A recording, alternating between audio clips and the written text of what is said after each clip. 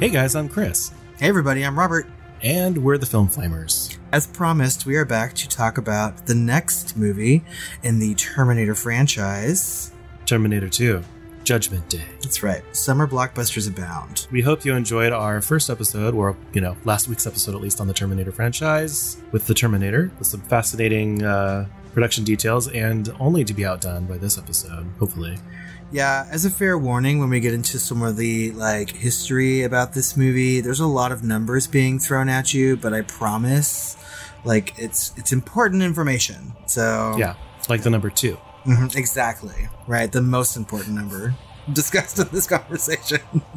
Speaking of which, Terminator 2, Judgment Day, sometimes stylized as T2, is a 1991 American science fiction action film produced and directed by James Cameron, who co-wrote the script with William Wisher.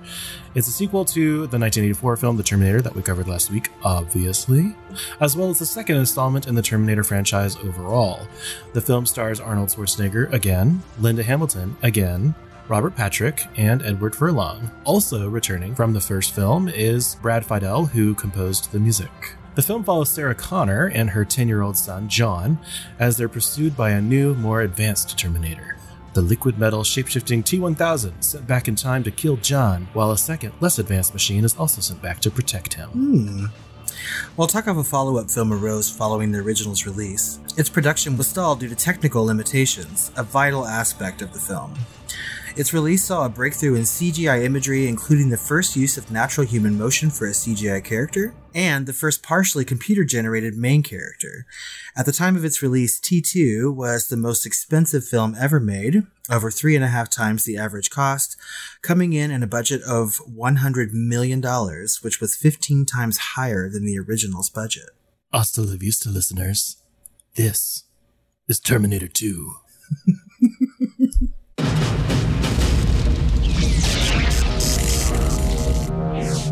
Same make. These were taken at the West Highland Police Station, 1984. You were there.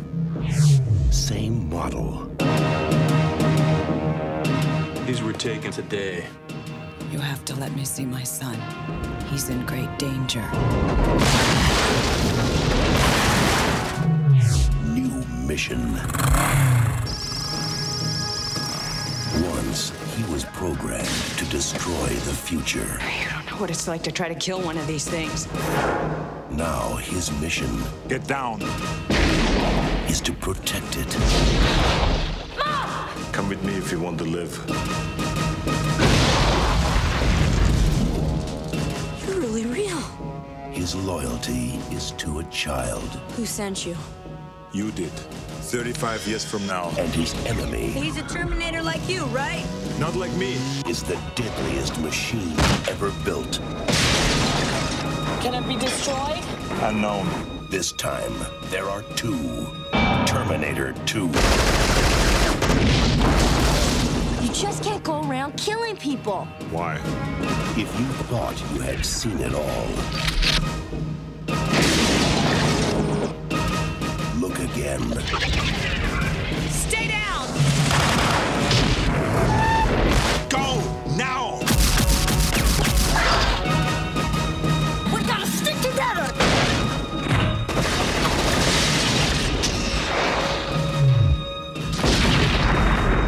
Arnold Schwarzenegger. Terminator 2, Judgment Day. This time, he's back. For good. Trust me.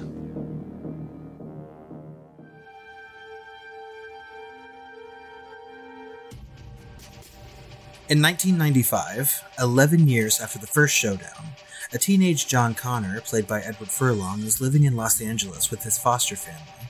His mother, Sarah, played by Linda Hamilton, is imprisoned in a mental institution after attempting to blow up a computer factory. Before this, she had been preparing John throughout his childhood for his role as a human resistance leader against Skynet, the artificial intelligence that will be given control of U.S. nuclear missiles and will initiate a nuclear holocaust, which will become known as Judgment Day. Skynet has sent another Terminator, this time a T-1000, played by Robert Patrick, back to 1995 to kill John Connor. This model is an advanced prototype made of liquid metal called mimetic polyalloy that allows it to transform into almost anything and to transform its arms into blades or other shapes at will. Upon arriving, the T-1000 kills a police officer and assumes his identity, using the police computer to track down John. In the future, John Connor also sends a reprogrammed Model 101 Terminator, played by Arnold Schwarzenegger, back to 1995 to protect his younger self. The young John Connor has become quite the delinquent, disobeying his foster family and using computers to steal money from ATMs and more. He's out spending his stolen money at a shopping mall where both the Terminator and the T-1000 track him down. There's a kerfuffle in a video arcade between both cyborgs, but John manages to escape on his moped and drives along a drainage canal until the T-1000 in a stolen big rig truck slams through the barrier of an overpass into the canal to chase him. The Terminator arrives and rescues John, and the two flee on a motorcycle. John and the Terminator stop in a parking lot, once safe, and the Terminator explains the situation to him. Worried for his foster family, John calls them from a payphone, but gets suspicious when his foster mother, played by Jeanette Goldstein, acts much nicer than usual, and the dog continuously barks.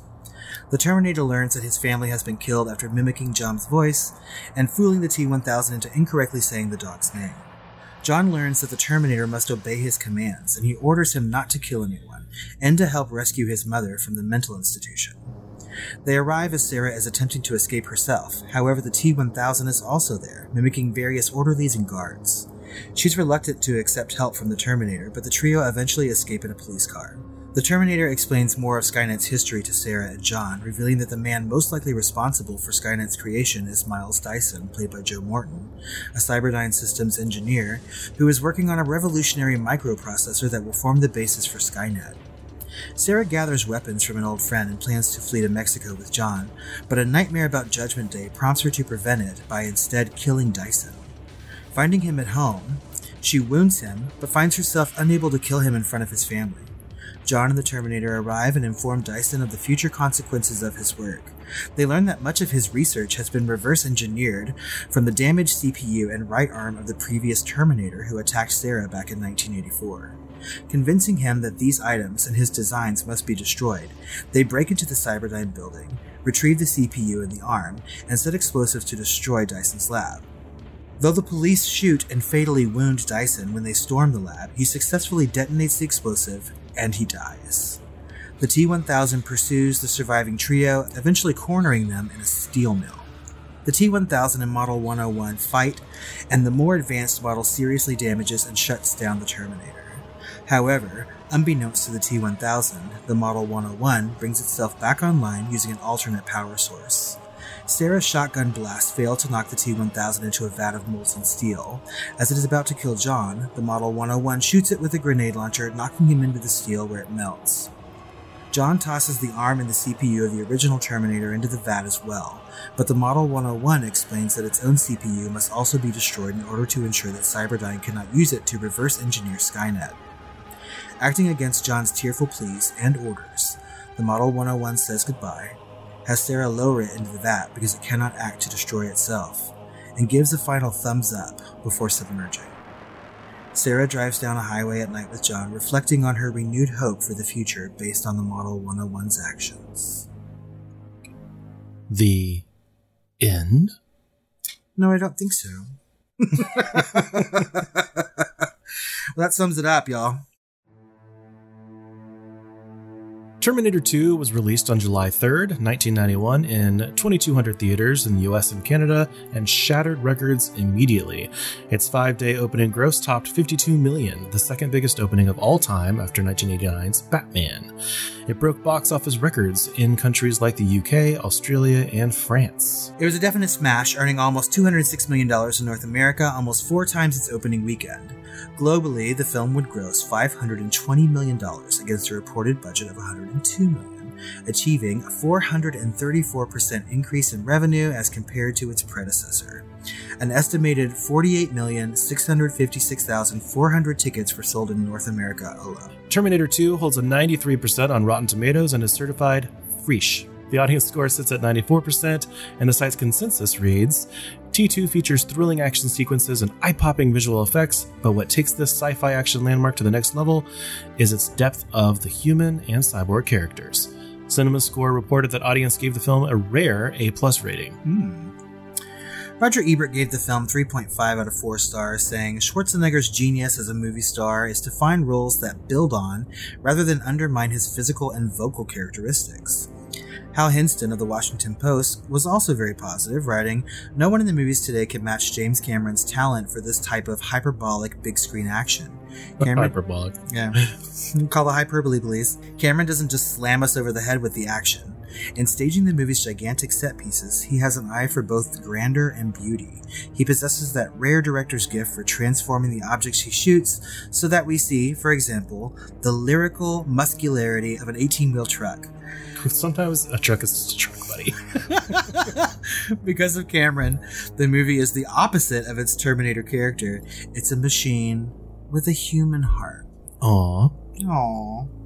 Richard Quarles of Time was far less pleased. He called the film a humongous, visionary parable that intermittently enthralls and ultimately disappoints.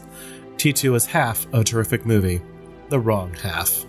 Well, I suppose it's better than Claptrap. Yeah, that's what the other one called it. A big piece of Claptrap. Oh my god. Well, Richard Quarles, look cute. It did receive accolades, actually, quite a few. At the Academy Awards, it was nominated for Best Cinematography and Best Editing, but it did win Academy Awards for Makeup, Best Visual Effects, Best Sound Editing, and Best Sound.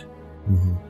At the Saturn Awards, it was nominated for Best Actor, Best Supporting Actor, Robert Patrick, Best Writing, and Best Makeup, but it won Best Science Fiction Film, Best Actress, Best Performance by a Younger Actor, Best Director, and Best Special Effects, of course.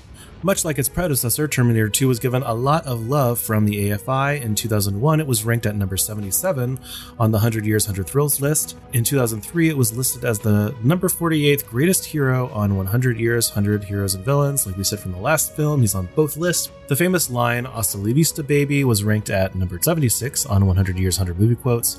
And in 2008, it was listed as the number 8 best science fiction film on AFI's top 10 list. Aside from AFI, Terminator 2 has been put on a lot of best of lists by like Total Film, Empire, IGN, Playboy, etc. The film has been a mainstay in pop culture since its release. It has been referenced or parodied in movies and shows like Wayne's World, Last Action Hero, Hot Shots Part 2, The Simpsons, Family Guy, American Dad, and The Lego Movie.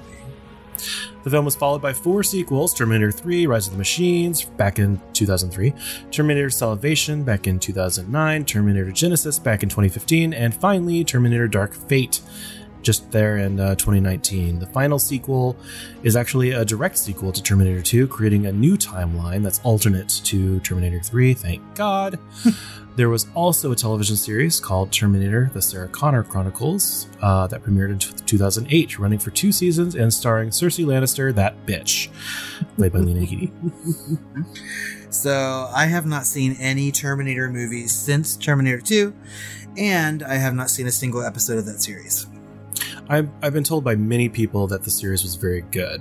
And I did see Terminator Dark Fate, and I saw all the sequels. Mm-hmm. Terminator Dark Fate is my favorite of the sequels besides Terminator 2. And Cameron was involved in that, right? Oh, he produced it, yeah. But he still didn't direct it, So it's good, but it's better than the other sequels in my opinion, but it's still nothing compared to the first 2. I guess we'll talk about the movie a little bit, maybe. Maybe. I mean, otherwise it'd be a very short and boring episode filled with nothing but numbers. I mean, 434%. That's a lot of numbers. This movie made $500 million and everyone's seen it. Well, guys, I think that about wraps up this episode. Sweet dreams. Now let's talk about the movie. Okay, so there's a lot. And honestly, like normally I get stuff from, anything from Wikipedia and IMDb to behind the scenes content, whatever I can get my hands on. This one's a little special. Recently I had the 30-year anniversary. Jesus. Streak, yes. And so this comes from an oral history of Terminator 2, or a lot of it does. Some of it does. So, and that was an article produced by The Ringer. Okay, well, let me open up this beer before we start talking about it. Okay. So let's start our conversation by talking a little bit about the production. Yeah, I'm sure it's pretty storied. Yeah. I mean, after the success of the original, talk of the sequel started pretty soon, but obviously, like you mentioned before, several outstanding issues stood in the way.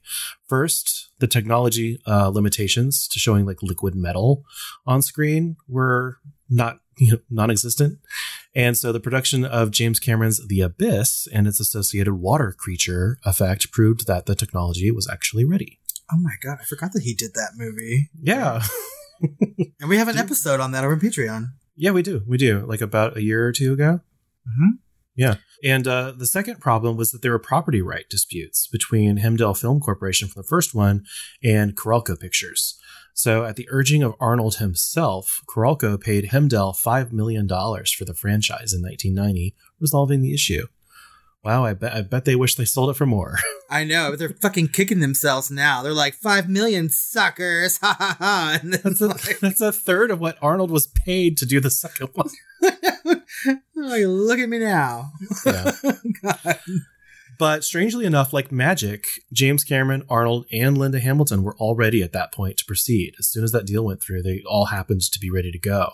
And so James Cameron already had the basic idea of the story in his head from the first one, and it took only 6 weeks for him to finish the working draft of the script that was sent out to the cast and the crew. The quick turnaround time actually enabled the film to be released less than a year later for a 1991 4th of July release, even with principal photography taking nearly 6 months to complete. With some reports saying 8 months.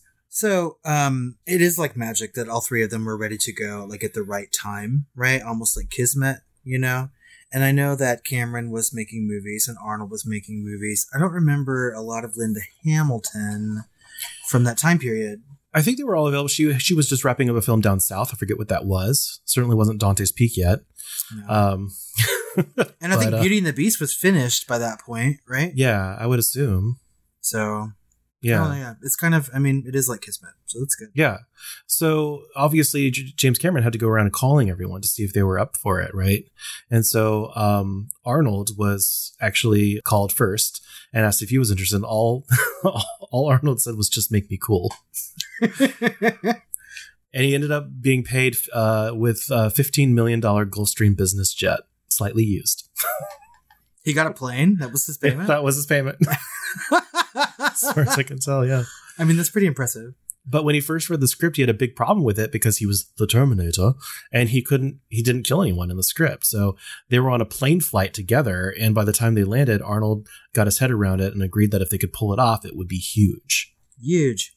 Yeah. I mean, we'll get into this later on. You know what I mean? But I kind of think that his first impression of not being cool because he's not killing people is completely. So I'm glad he got his head around it. Well, if he's talking about the Terminator and the first film, you know, and he hadn't read the drafted script yet, and all this happened so fast, he probably didn't get the elevator pitch. Yeah. You know, and so he really had to bring his head around that because he's going into this thinking he's coming back as a villain. Mm-hmm. Right. And some of the studios and even the first ideas of it, if the technology couldn't be done, were about him basically fighting his twin. But there was in 2 back and it would just be Arnold fighting Arnold. Oh. That's too much, Arnold. Yeah. So Linda Hamilton returned for $1 million, which she had problems with later on when she found out what everyone was paid. And she trained for months and months before doing and during the shoot. And her twin sister makes a cameo in some deleted scenes. Really? Yeah. There's a shot where she's working on the Terminator, like pulling out the bullets from the Terminator. That's in the movie, but there's a kind of an extended shot of her doing some minor surgery on him, I think. Mm-hmm. And there's a mirror shot. And so it's actually a prosthetic that she's working on because you can't possibly do surgery on a real human, obviously. Mm-hmm. And it's Arnold Schwarzenegger and something that's supposed to look like a mirror, but it's actually a window with the real Linda Hamilton working behind it. So it's like a fake reflection shot, and it really works. I've seen the deleted scene. You wouldn't ever think that it's not a reflection, but it's actually her twin working on Arnold's back or whatever, and then seeing the mirror and them talking. Oh my God, that's so neat. Yeah. But James Cameron called her and asked if she was interested and that he actually wouldn't do the film if she didn't agree. And so she said, yeah, in principle I'm in, but I want to be crazy. And he said, well, what do you mean crazy? How crazy? And then she said, crazy, like I've been driven crazy. And he said, like you're in an insane asylum, like you're institutionalized. And she said, yeah, sure. Let me play crazy. Let me go nuts. And he said, all right, well, you're going to get my version of nuts. And she said, all right, I'm down. God, I hope that's verbatim. So Arnold Schwarzenegger just wants to be cool, right? It's his one caveat. And Linda just wants to be fucking crazy. Is that? Yeah. Also, $1 million as compared to a jet. That really is kind of a slap in the face. Especially considering all the work that she did. Arnold later said that she even inspired him to train harder. And he was quoted to say, "It really was one of the most amazing transformations all around he's ever seen in his 40-something years of acting." Really? Yeah. Anyway, I really do like Linda Hamilton in this franchise, right? I think that in both movies, she's really good. I think she really carries a lot of it, right? And so, like, I really expected her paycheck to be a hell of a lot more than just $1 million. I mean, I hope that she got maybe some like residuals and things like that from it. And I hope that she's still banking on this movie. But I mean, like, she earned it, you know? Yeah, she did, you know, and he did actually go back and he tried to do the same thing that he did for Sigourney, which was, you know, really try and kind of petition for Oscar buzz. Right. Mm-hmm. And Sigourney did get her nomination, but he, for some reason, Linda Hamilton was not nominated for her role here. And I mean, like, as far as the Academy Award nominations that it got, I see that they're all very technical, and this is a very technical movie, right? And while the acting in this movie is good, you know, I don't know that it's like Sigourney level good from Aliens, you know? So my only hope is that later on when Linda Hamilton showed up to make Dark Fate, is that what it's called? Yeah. That someone drove a dump truck full of money to her lawn like they did for Sigourney Weaver. And yeah, I don't know. I'm sure she was paid more than $1 million. I can tell you that. But at that point in her career, it just wasn't anything like Arnold's. Right. He had just completed Kindergarten Cop and some other things, you know, so his career really took off in a way that hers didn't. She was on TV and he was a big movie star. Yeah. Right. So they kind of went different directions. But honestly, that's, you know, still a lot for especially the, you know, 1990, 1991.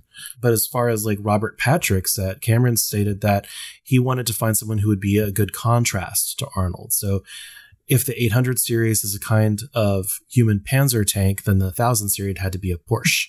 Ooh, that's a good analogy.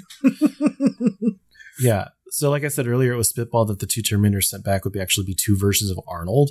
But James Cameron felt strongly about the technical challenge of liquid metal and also thought that Arnold versus Arnold would be boring and the which Arnold is which question would potentially annoy audiences.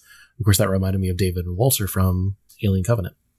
Yeah, but I mean, like in that movie, it's kind of a lot more nuanced. They're intelligent conversational beings compared to Arnold. Yeah, I mean, I wouldn't say that it's like subtle in that movie, but they don't really beat you over the head with it. But in this movie, with as much action that's going on, and it's really dependent on, you know, some like good filler dialogue to move the story and shit, like it just wouldn't work, and it would be boring, I feel. Comparatively to what we have, I can't imagine a better movie or a different way to tell it than it was and how it all came together. So Cameron actually originally wanted Billy Idol for the role, but Billy Idol had actually a bad car crash and was taken off the list because of that. Oh, I don't want to laugh at that, but Billy Idol in this movie would not be good. That doesn't even make any sense to me. So when Robert Patrick finally did his screen test, the entire room went quiet because he became someone else right before their eyes and even had a different walk. He got the part immediately after that screen test, and Cameron later said, he just emerged. There was a moment where there was Robert, and then there was everybody else in the room. So yeah, let's talk about Robert Patrick for just a minute. I think that he does an amazing job in this movie, right? And I mean, he doesn't say a lot, but he has a lot of fucking presence, you know? And I think this is the first movie that I really remember him from. I don't know what his career is like, you know, before this, but I remember seeing him in a lot of things after Terminator 2. So he obviously like caught the public's eye, right? Yeah, definitely. And he made cameos even like in Last Action Hero with Arnold. He made a cameo as the T-1000, and then a couple other things. He was also in X-Files later on in the later seasons. Yeah, and that's what I was going to say. I remember like when David Duchovny left X-Files, he sort of stepped into that role, right? Yeah. So, I mean, he had a long career. He's still working, right? Yeah, I really enjoyed him as a villain in this movie. I thought it's just very, very neat. And him just as an actor, I think is good. Yeah. So we have to talk about Edward Furlong. Do we? We do. Which I thought he did a fine job, you know, for a child actor. Yeah, he did. Yeah. So James Cameron said, we looked at all the boys of that age that were coming up, and they were either overexposed in the wrong context, or there were these little smiling machines that were being churned out by the advertising industry. Yeah, that's true. And so he was actually discovered after seeing like hundreds of people, hundreds, maybe even thousands of boys. He was discovered by the casting director, Molly Finn, while visiting the Pasadena Boys and Girls Club. She was just went out into the wild to find the boy. Okay. And he says he noticed an older lady crossing the street to come talk to him. And the first thing he said to her was, "What do you want, frog lips?" And she said, "I like you. Want to be in a movie?" Does that never happen to me? Maybe I should start being rude to people. What do you want, frog lips? Now I have to see a picture of this woman. I think I need to see what her lips look like. So Arnold was later stated as saying, "I felt like it was up to me to kind of make him my friend rather than being his mentor. I just started playing games with him, hanging out with him, so that when we eventually started doing the scenes together, he was not any different." And then according to Cameron, he totally glommed onto Arnold as a father figure. And Arnold loved Eddie and loved torturing him, jumping him through his hoops, making him do push-ups and all that. "Come on, Eddie, don't be so lazy. You've got to get fit. You've got to get fit." Get to the chopper. You did such a good Arnold. So at the premiere, Furlong said that he remembered asking his buddy, "Dude, I need to show up at the premiere with a chick. What should I do?" And then they were like, "You should get a hold of Punky Brewster, man." And he was like, "Yeah." And so he reached out to Salome Fry and was like, "Hey, will you go on this date with me to this movie?" And then they became friends. Oh, what a good story. So he took Punky fucking Brewster to the premiere. Okay, so 1991 was like prime age for me to like really pay attention to like young film actors, right? I mean, obviously I wasn't like out of the closet or anything, but I clearly knew I was gay. Edward Furlong was all over the cover of things like Tiger Beat and Bop or whatever the fuck those magazines were called. You know what I mean? Yeah. So like everybody in the world loved him after this movie. Yeah, I just don't remember much of a career after that. I remember him in one of the Crow sequels. He became the Crow in like Crow 3 or 4 or something. So I didn't know that. With like, David Boreanaz as the bad guy. He's in Pet Sematary 2, you know, but that's really all that I remember him from. Like Terminator 2 and Pet Sematary 2, he just like does sequels and that's it. So now that we've kind of rounded out the story of how the cast kind of got involved, we can talk a little bit about the special and visual effects. There was only a handful, really. Yeah, I mean, actually, you're not wrong. Oh, what really? As far as the special effects, yeah. So as far as the visual effects, right? So the special effects, obviously this is chock full of effects of some kind. But James Cameron had always wanted a villain, just like we mentioned last week. He always wanted a villain made out of liquid metal and wanted to give audiences something they'd never seen before, as you know, he often does. And by the time he was done, he'd created one of the 20th century cinema's greatest holy shit moments. For sure. I mean, I was floored as a kid. I thought it was just like one of the neatest things I've ever seen, right? Oh, same. And I mean, I don't remember having seen The Abyss before I saw Terminator 2. I think I saw that much later on, right?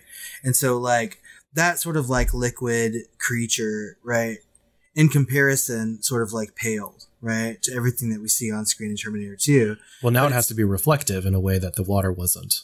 Right. And so, I mean, it was just so fucking neat. Yeah. And I mean, I remember watching this movie in the theater and like I went with my cousin and my little brother. Like he was old enough to get us into an R-rated movie and they had oversold the theater. So we watched it standing up in the back, which I mean, like must have been some sort of like fire hazard really, but there were people just standing all in the back rows, just standing around. We watching the entire movie and everyone just had such a good time. And I remember just like the feeling in that room when you got to see exactly like what this character can really do throughout moments in this movie. And it was just so special. Oh, wow. I really wish I'd seen that in the theater. It was amazing. I remember it like vividly. It was widely seen as the most ambitious CGI undertaking since Tron or even The Last Starfighter. And the creation of the visual effects cost $5 million and took 35 people, including animators, computer scientists, technicians, and artists, 10 months to produce, for a total of 25 man-years, for a total of only 5 minutes of CGI runtime. What?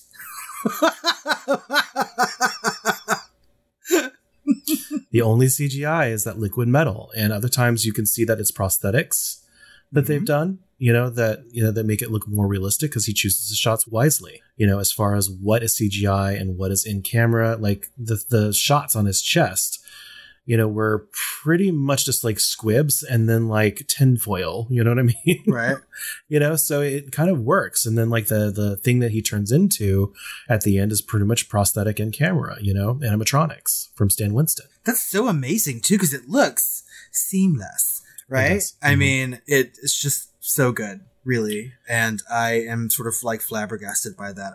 I kind of felt like there was more CGI than like in-camera effects. Yeah, I was shocked to see that runtime of only 5 minutes for 25 man years of work time to do that. 25 man years. Yeah, 25 woman years. But in some circumstances, the CGI still wasn't quite there yet, like reflecting like the pilot's face when he breaks into the helicopter as the liquid metal. You can see the reflection of the pilot's face in it, which is like reflections on top of that is pretty hard to do. And so in some circumstances, they had to go frame by frame in Photoshop to get some of those shots done as perfectly as possible. Well, I mean, if anyone is like has an eye for detail, it's James Cameron, right? So of course, like his movies are going to turn out looking perfect, come hell or high water.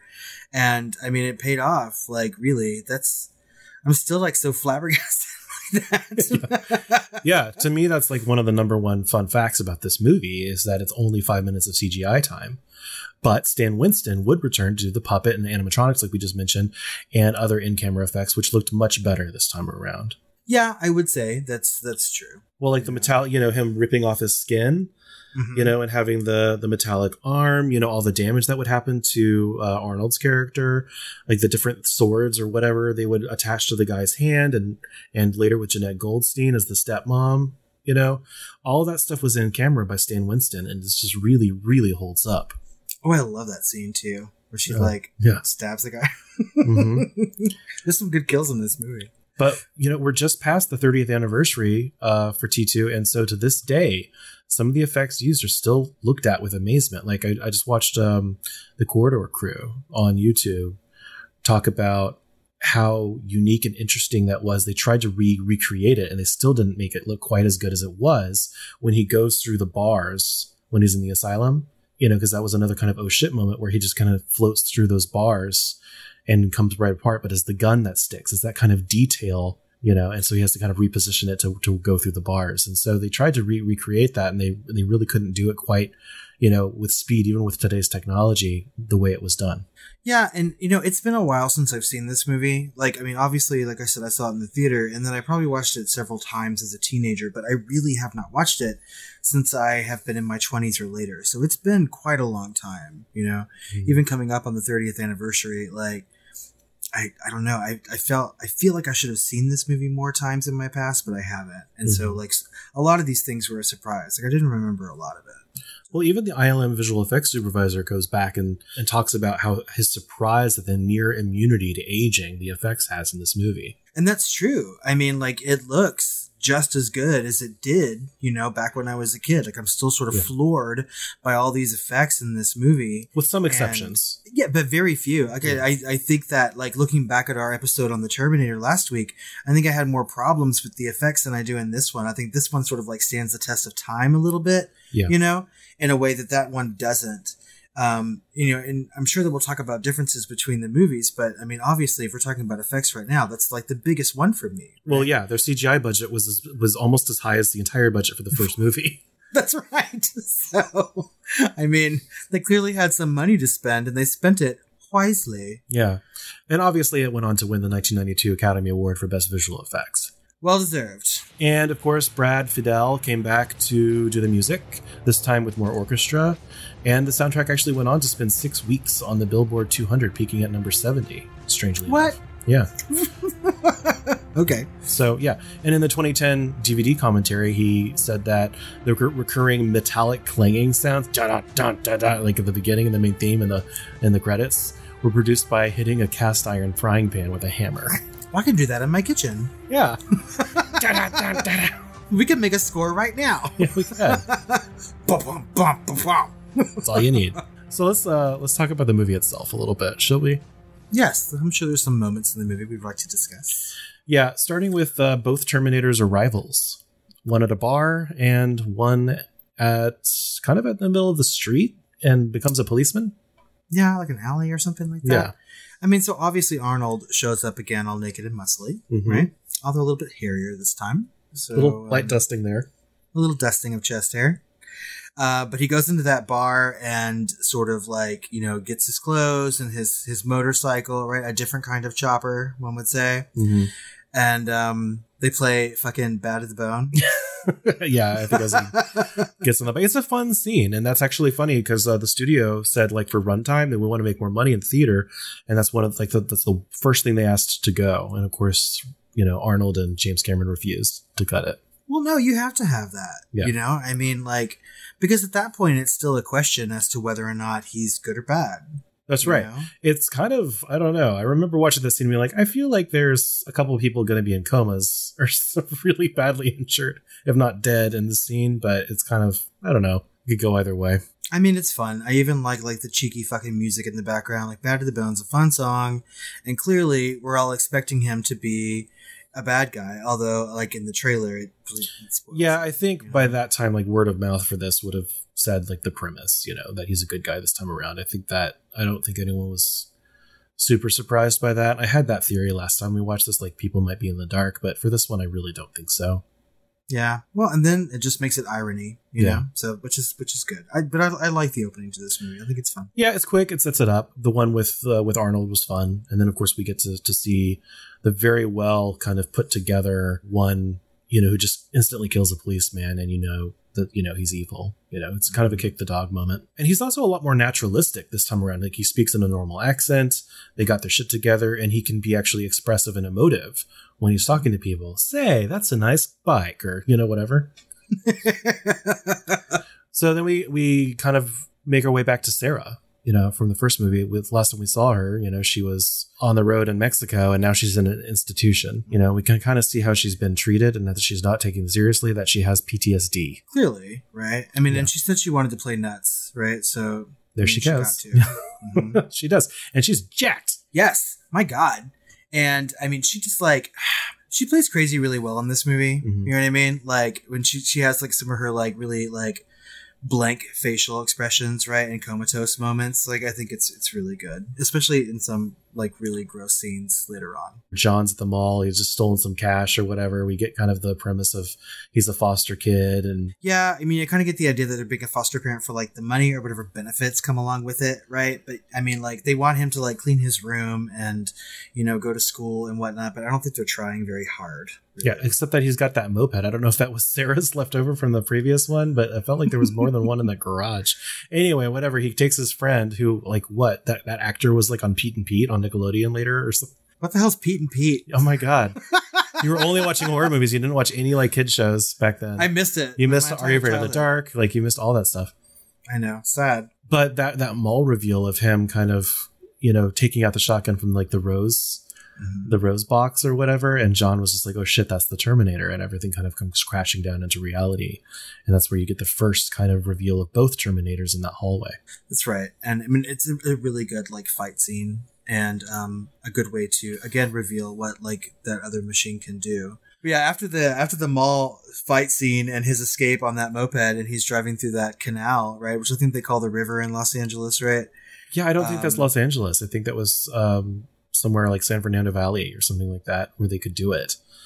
Maybe it's supposed to be Los Angeles. I don't remember. I think it's supposed to be. But yeah, that canal chase that's one of those just oh shit moments where he ups the ante. We mentioned it in the last episode where that he cut like the T-1000 is after him in the big Mack truck and the other one's trying to protect him on a motorcycle, and the Mack truck just like says fuck it and just like comes over the ledge and lands in the canal, and you're just like, it's one of those oh shit moments. It's just done a little bit like copy that word from that reviewer, hyperbolic. That's just a little bit more surreal. Yeah, but I mean, I really like it. It's just like when you say oh shit moment, that's a good way to describe it, because I mean, like people are cheering, they enjoy stuff like that, especially in an action movie when you take it to that like hyperbolic sense.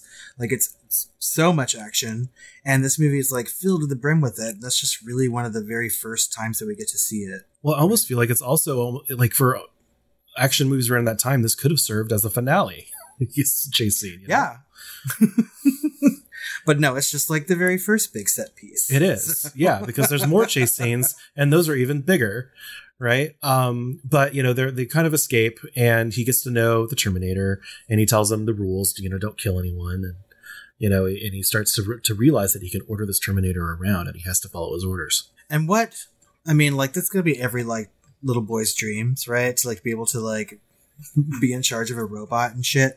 So, I mean, like, it's at this point in the movie where you start to get a little bit of heart involved in the action, and they start to build that sort of, like, friendship, which really has, a good payoff toward the end of it. As well as him with the sick realization that he's basically, institutionalized his mother, or was a part of it, and that she was right all along, and that she's been in that institution for however long, and he starts to feel real pangs of guilt.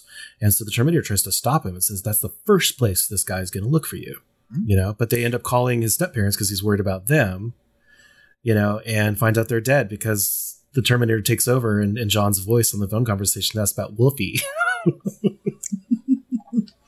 What was the dog's real name? I forgot, but it was Wolfie was not the correct name, but Wolfie, of course, is the German Shepherd from the first movie. That was James Cameron's dog. Yeah, I really enjoy that scene where she's on the phone and, like, the arm comes out and, like, stabs the husband, right? It's off camera. Yeah. And you just hear, like, and that's all. And then the camera slowly pans over, and her knife sword or whatever is through his mouth and the milk carton.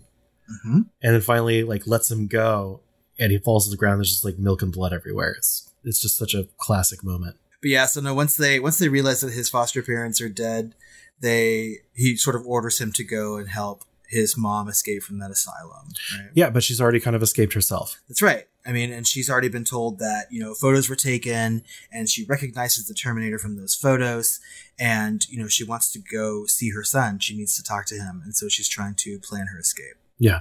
And this is kind of the first time we also see the other Terminator being able to shapeshift into other people. He shapeshifts as the guard. That's right. Because up until that moment, he was that cop, right? For almost all of it. He shapeshifts into the ground, like the tile that he stepped on. And then he had already explained that he can only turn into things that he's touched. And so the cop had stepped on him, right? And you can see his kind of footprint or whatever. And then he turns into him. Yeah, and there's that weird mirror moment where he's, like, standing, like, face to face with that guard, right? Yeah, and then he sticks his finger through his eye. Yeah. Gross. Yeah. Like I said, so many good kills in this movie, for sure. Mm-hmm. What creeps me out the most in this movie, though, is when that orderly is in her room and, like, fucking licks her. Yeah. Yeah, I was just like, I was really repulsed by that. I was like, this is just gross. It reminds me of that I'm Buck and I like to fuck moment from Kill Bill. Yeah. Oh, Buck. So yeah, it was really nasty. But I mean, the escape is good because the Terminator has to give that line, right? Come with me if you want to live. Mm-hmm. And I mean, it doesn't take her very long to sort of accept the situation. Yeah, but you can see how panicked she is when she first sees him. Even with him standing there next to the son, she just has that visceral reaction and can't even stand and just has to back up on her, hands and knees, essentially. Yeah, she's completely traumatized, for sure. Yeah, right? And so he has to kind of, like, take her by the head, side of the head, and just be like, it's okay. And they escape. So once they've escaped and, the chase ensues, right? They make it to where Sarah has, like, placed all of her, like, guns and ammo, right? Yeah. And so they arm up, and this is kind of a bonding moment for the Terminator and John, and where she kind of sees that he's in safe hands. Mm-hmm. Like, this thing will never leave him. He's her worst nightmare ends up being, like, the best protector he could ever have, essentially, and really a good father figure in a way. Watching John with the machine, it was suddenly so clear. The Terminator would never stop. It would never leave him. And it would never hurt him, never shout at him or get drunk and hit him or say it was too busy to spend time with him. It would always be there. And it would die to protect him. Of all the would-be fathers who came and went over the years, this machine, was the only one who measured up. In an insane world, it was the sanest choice. They get a lot of, like, backstory from the Terminator as well about, like, Skynet's creation, like we said earlier, and she becomes fixated on Miles Dyson. Yeah, but isn't this also where she gets her dream? Yes. Oh my God, which is also, like, one of the best parts of this movie. Yeah. Right? She's watching herself play with little John, baby John, I guess, in, like, a playground. And then the nuclear blast goes off. She's trying to warn them, but her voice isn't coming out.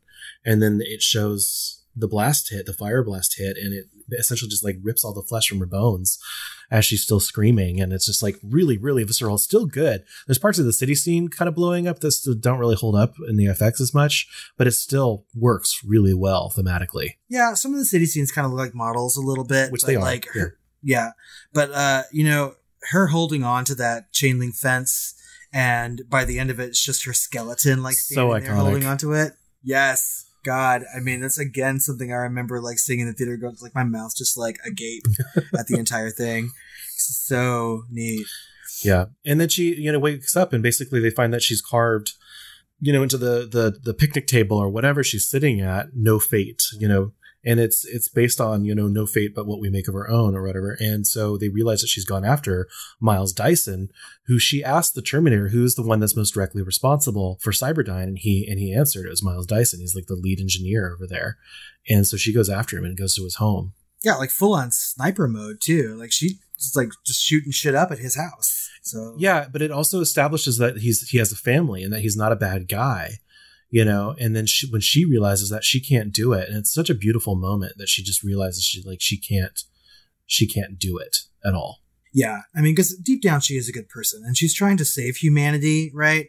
And even the thought of just killing one person to do that is something that's too much for her to do, right? Yeah. And John kind of reminds her, is like, yes, we can change the future, but not like this. We have to still be intact people, you know? It's true. Right. And he kind of first shows his leadership in that way, by taking his mom out of that headspace. Yeah, I think around this point in the movie, you start to get an idea that once he realizes that everything his mom was saying is actually real, right? And everything that she had told him about his future or preparing him to be what he is to become, like he sort of is starting to step into that role already. Yeah. Right? And then we get this giant set piece of them actually going with Miles Dyson after they've convinced him, you know, and there's that big, like, you know, rip my flesh off and show you my arm, you know, scene, which is really cool.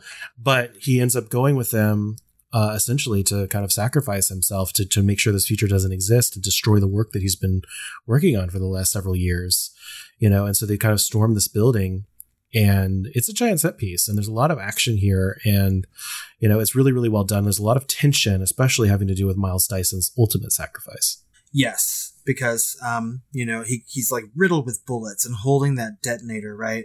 And he's like, I don't know how long I can hold on to this sort of thing, right? And he's like clearly dying. And such a good death scene too. Like really. For real. Yeah. And like explosions and cars and shit driving through windows. And I mean, it's just like, it's so much, but so good and fun to watch, right? I'm not always the biggest fan of action movies. Sometimes I find them sort of mindless, right? But sometimes it's okay, you know, just to have a lot of fucking action, a lot of things on fire. Yeah. Well, it was bringing the story forward because he was told, don't kill people, you know, but clear out the police. And they were like, how many police are here? And John's like, I think all of them. You know, and he's got all those weapons, and so he's like blowing up police cars and he's throwing out the tear gas at them, and you know, there's a helicopter out there that saw his weapon and just kind of swerved out of the way, and you know, they're just not prepared for that sort of thing. But you know, lo and behold, the other Terminator has found them and will have hijacked a helicopter to pursue them as they escape. That's the scene where he sort of like, as liquid comes through the hole in the window, right? To take over the helicopter, yeah. Uh-huh. So neat. Yeah. And so that's another yet another finale kind of action set piece, is not only that building and that whole scene there, but also that helicopter chase scene, because that is a real helicopter that is going under the underpass and everything, following that truck, you know? My God. Yeah. Did they crash a helicopter into a truck? Like, I don't know if they had to do multiple takes of the helicopter crash. So I think the helicopter crash itself was maybe a model, or maybe it was a helicopter. Okay. I'm not sure. But I do know that the helicopter driving underneath the underpass and all of that to follow them in that close proximity was real. Well, I mean, it looks real. Even if it was just a model in that explosion, like hitting the car, that's amazing. Yeah. I love it. So they actually end up like kind of crashing into a steel mill with the liquid nitrogen. And that's yet another kind of false ending, kind of mirroring the first one, right? Because that's also really cool when it like breaks into a million pieces and starts to form back together. Yeah. Because interestingly, I feel like this movie kind of mirrors the first one and kind of the plot points. It just kind of ups the ante at each stage. You know, like realizing her roommates were dead, realizing his stepmom was dead, you know, and this one, like the kind of the beats are kind of similar with the Terminator and Kyle Reese, the false ending here, the chases, a lot of the things happen, even including like ending in a factory. Now we're ending in a steel mill. It's kind of similar to how all this kind of thing is playing out to the first one. It's really kind of mimicking, the plot, not the threads or the actual plot, but just the story beats, which is interesting to me. Yeah. So I love that it one-ups everything. And again, I think that it does at the ending of this movie as well, right? I feel like the original Terminator sort of ends with Sarah, like, killing the robot, right? And going off. But in this movie, they've already created a robot that has a little bit more of a heart, a little bit more of a human aspect to it, and has created relationships with people, right? And so I feel like it one-ups itself again at the very end of this movie with sort of a bittersweet, heartwarming moment. Yeah. No, I agree. Yeah. I mean, after that fight, I would say, like, there's also a moment where, the bad Terminator or whatever is pretending to be his mother, and, they have to go through all of that. And there's another false ending with the Terminator getting killed, to Arnold's Terminator, actually. And he comes back to life, and just to make that final blow, and then has to sacrifice himself because the parts that they destroyed at Cyberdyne exist in his skull, in his arm. That's right. And so they kind of have to, he has to sacrifice himself against orders, and says, like, I understand now why you cry, because that was a question that he asked John earlier, is why, are you damaged in some way? It's kind of a, heavy-handed kind of thing, but it feels good in the moment because it's earned it at this point. Like you said, it ends really, really well with him sacrificing himself, because that's what has to happen really in the story to make it believable and give it kind of that foundation at the end to really like that anchor of the story of ending. It's really up to John and Sarah, who are now back together and can kind of, start the future in their own way. Yeah, because we've spent a lot of time getting to know, the Terminator, Schwarzenegger's Terminator, right? And growing to love it, as opposed to hating it from the first one, right? Or loving it as a villain. But I mean, it really does create like a little family unit, and its sacrifice at the end of the movie is incredibly touching. I mean, like, I was fucking crying while I was watching it. So yeah, I didn't cry, but yeah, I felt it. But there's a lot of themes and I think thoughts around this movie that were kind of not shoehorned in, but just included. Obviously, like we just mentioned, the juxtaposition of warmth and spectacle is what elevates Terminator 2 above nearly all the other 90s popcorn flicks, and precious few massively budgeted, VFX-laden, star-filled tentpole movies have been able to replicate the alchemy here. Yeah, when I look back into like the early 90s, I just remember a lot of action movies that my little brother liked that I could have, sort of cared less about, right? But this is one of the movies that he and I both sort of like gravitated to because it had enough action for him, and action that I liked, but also it has a lot of like melodrama and just like character development and stuff like that I really enjoyed even as a kid. Yeah. So yeah, it's a really fun movie to watch for those reasons. And you get a lot of it combined into one film. Yeah. I mean, it's at the end of the day, it's a mother-son story where the stakes just happen to be the survival of the human race. Yeah. Just a little thing. Mm-hmm. There's also a theme about authority figures, I think. And James Cameron was quoted to say, that was him just having fun with an authority figure. But there's a thematic point to that, which is that as human beings, we become Terminators. We learn how to have zero compassion. Terminator ultimately isn't about machines. It's about our tendency to become machines. I mean, I can see where he's going with that thought. Well, sure. Right? Sarah's a perfect example in the story where she goes after Dyson. She became a Terminator herself. And I think that's kind of what she was crying about. Is that what have I become? And I became kind of my worst fear. Inhuman, unfeeling, mission-based.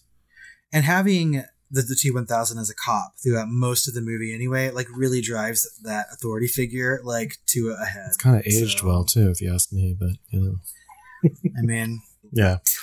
Well, obviously there's a nuclear war going on, and humanity's tendency to destroy itself, along with science's semi-blind attitude of progress for the sake of progress. I mean, like, I assume that humanity's ultimate undoing in real life is going to be humanity itself, right? I think we can all agree that we're just going to destroy ourselves. Well, this pandemic is a perfect example with all these stupid anti-vaxxers. I mean, that's incredibly true, right? Yeah, we just we can't even save ourselves. No, at this point, I don't even think we deserve to exist as a species. I don't know if I'd go that far. Sorry, I had like an hour of my time today was like, going back and forth with these anti-vaxxers like on, on social media. I don't know why I spent my calories to do that, but it was just like this reason, that reason, another reason, and I'm just like, it's mind boggling for me to think that someone can think their Google foo is some sort of falsely equivalent to the entire world's, medical and scientist community, consensus on the worthiness of this vaccine, as well as, over 99% of the people that are dying from this pandemic at this point are unvaccinated. It's just crazy for me to think that these people think they're just as smart. It's like the worst Dunning-Kruger effect in motion.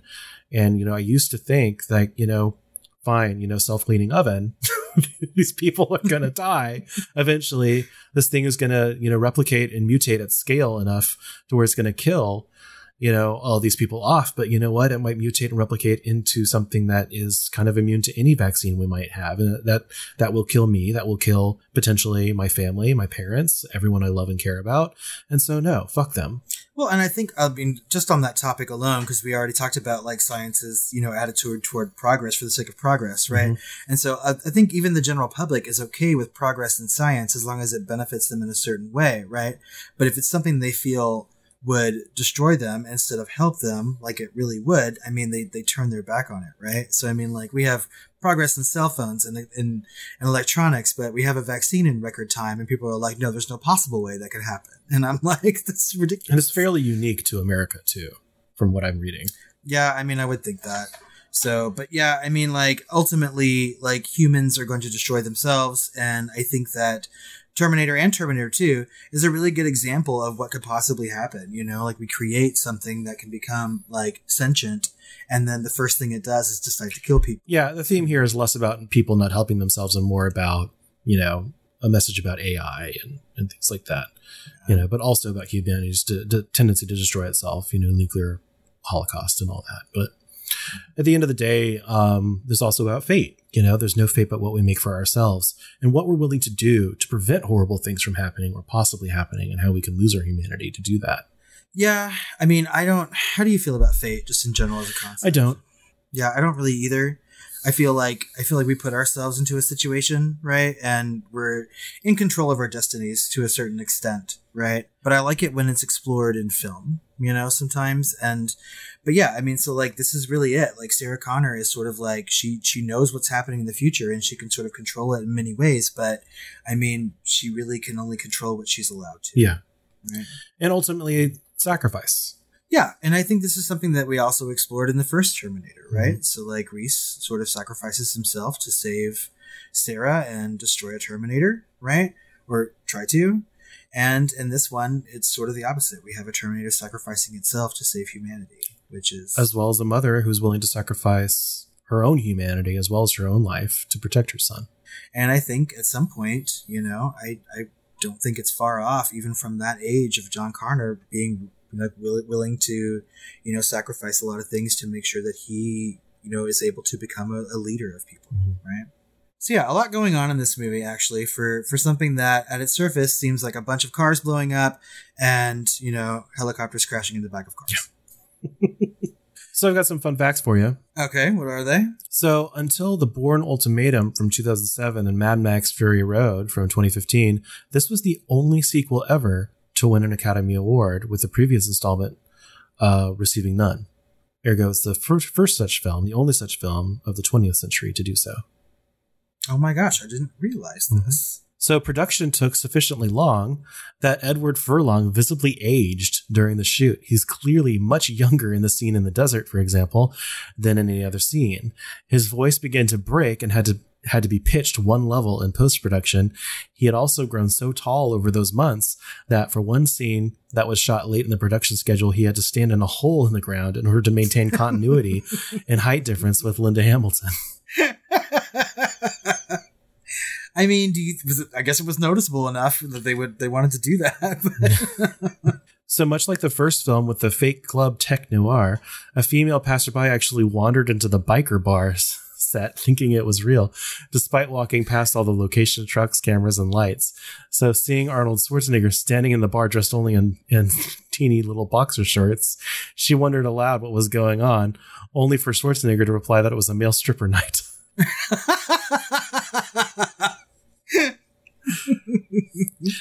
I love that. So this also happened at the hospital, which they redressed to look like an asylum, where the nearby townsfolk started picketing because they didn't want an asylum for the criminally insane in their neighborhood.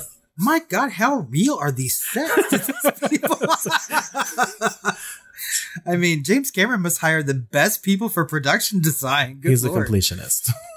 Yes. I don't know, but they quickly found out that it was a set. It didn't take them long, but they had signs and everything. They took the time to pick it. So, according to director James Cameron, Linda Hamilton suffered permanent hearing loss in one of her ears during the elevator shootout because she did not replace her earplugs after removing them between takes on accident. Ooh. So she needs to go back and get more than $1 million. Mm-hmm.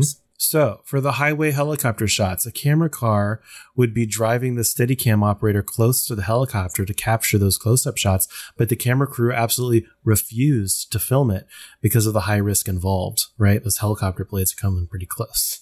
Yeah. So, director James Cameron filmed the shot himself twice, once with the camera car driving behind the helicopter and once in front of it. Once again, securing the theme of sacrifice in his film.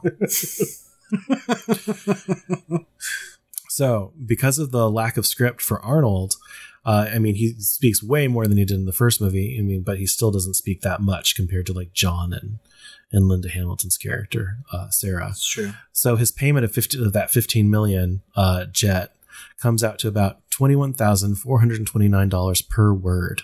Jesus Christ.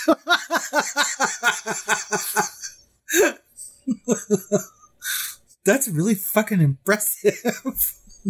For my last one. Per tradition, after working with the notoriously perfectionist James Cameron, many crew members started wearing a t-shirt saying, Terminator 3, not with me. Oh, ironically, I'm sure, but yeah. I don't know. Again, I don't know if I'd like to work with him, but I'd like to at least visit his set. Yeah. Or I guess if he's just happy to be filming something nearby, I might just wander into it anyway, so it doesn't matter. Exactly. I heard a story about the beginning of the shooting of Avatar, and someone's like cell phone kept going off. So he finally took it from the crew member while they were shooting and nailed it to a wall. Jesus. Well, at least he's not shooting guns near people's faces, so he still has a ways to go. True. Those were fun. All right, well, I think we have some questions to ask about Terminator 2, Judgment Day, like we do about every movie that we cover here on the Film Flamers. And we'll start with, is Terminator 2 a horror movie?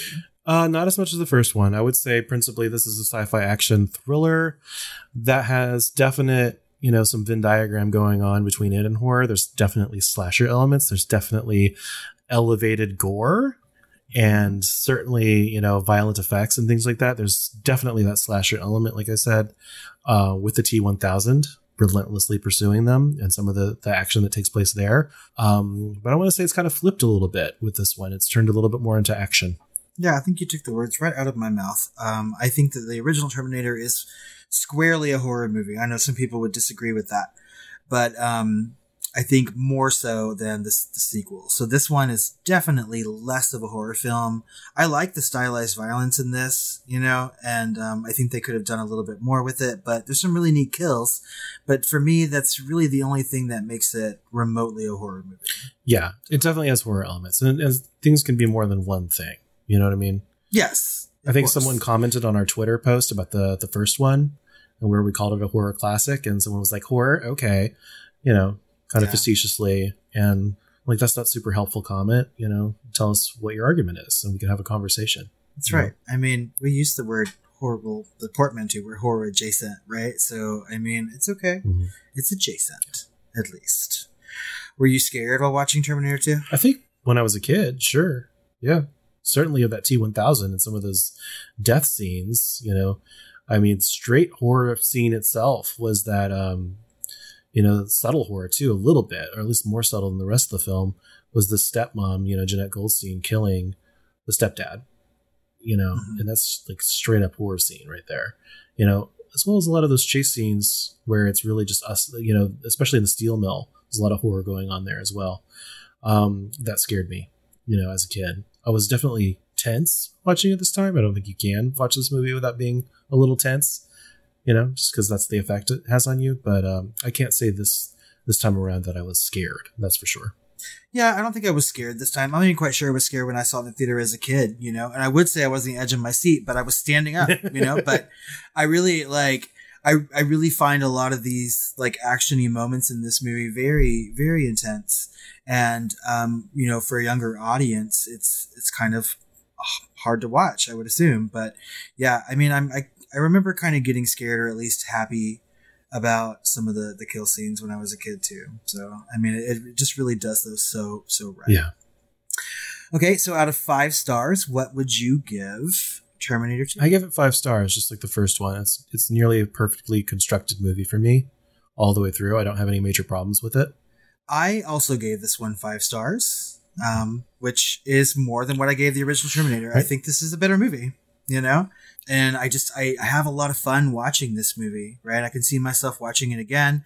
I can't imagine why I haven't watched it more often, over the past decade or so. But it's just a really good movie, and it brings back a lot of fond memories. So maybe there's some nostalgia boner in there too, but like it's just a really good, like almost perfect, if not perfect film. So how many times do you think you've seen this? I think I've probably seen this movie about like 5 or 6 times. Okay, but mostly as a kid. Mostly as a teenager. Okay. Yeah. So, I mean, we had it on VHS, for God's sakes. You know what I mean? And I watched it a lot. So I don't think I've ever even seen this movie on DVD. So by the time DVDs were a thing, I think I had stopped watching Terminator 2. But so finally, and maybe most importantly, who's the hottest guy in Terminator 2?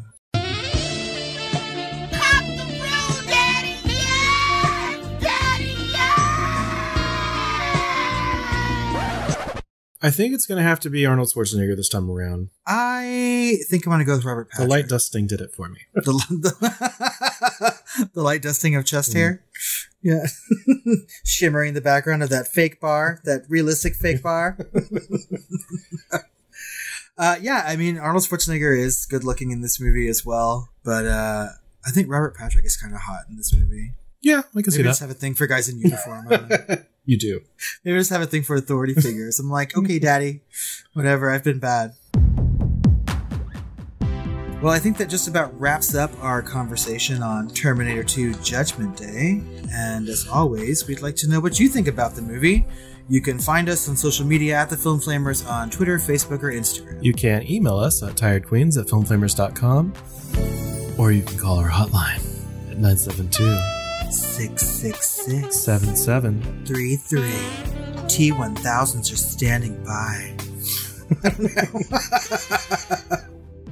And also, we have 2 bonus episodes coming out for you this month, talking about Dick Tracy and Darkman over on patreon.com/thefilmflamers, so head over there and check those out. That's right, and stay tuned for the end of this month where we celebrate our anniversary by releasing another Outtakes episode. Well, Chris, I think it's about time for me to hasta la vista. Baby. Yes, and I think it's about time that I have a nightmare about nuclear holocaust and clinging to a fence. That's right. Sweet dreams.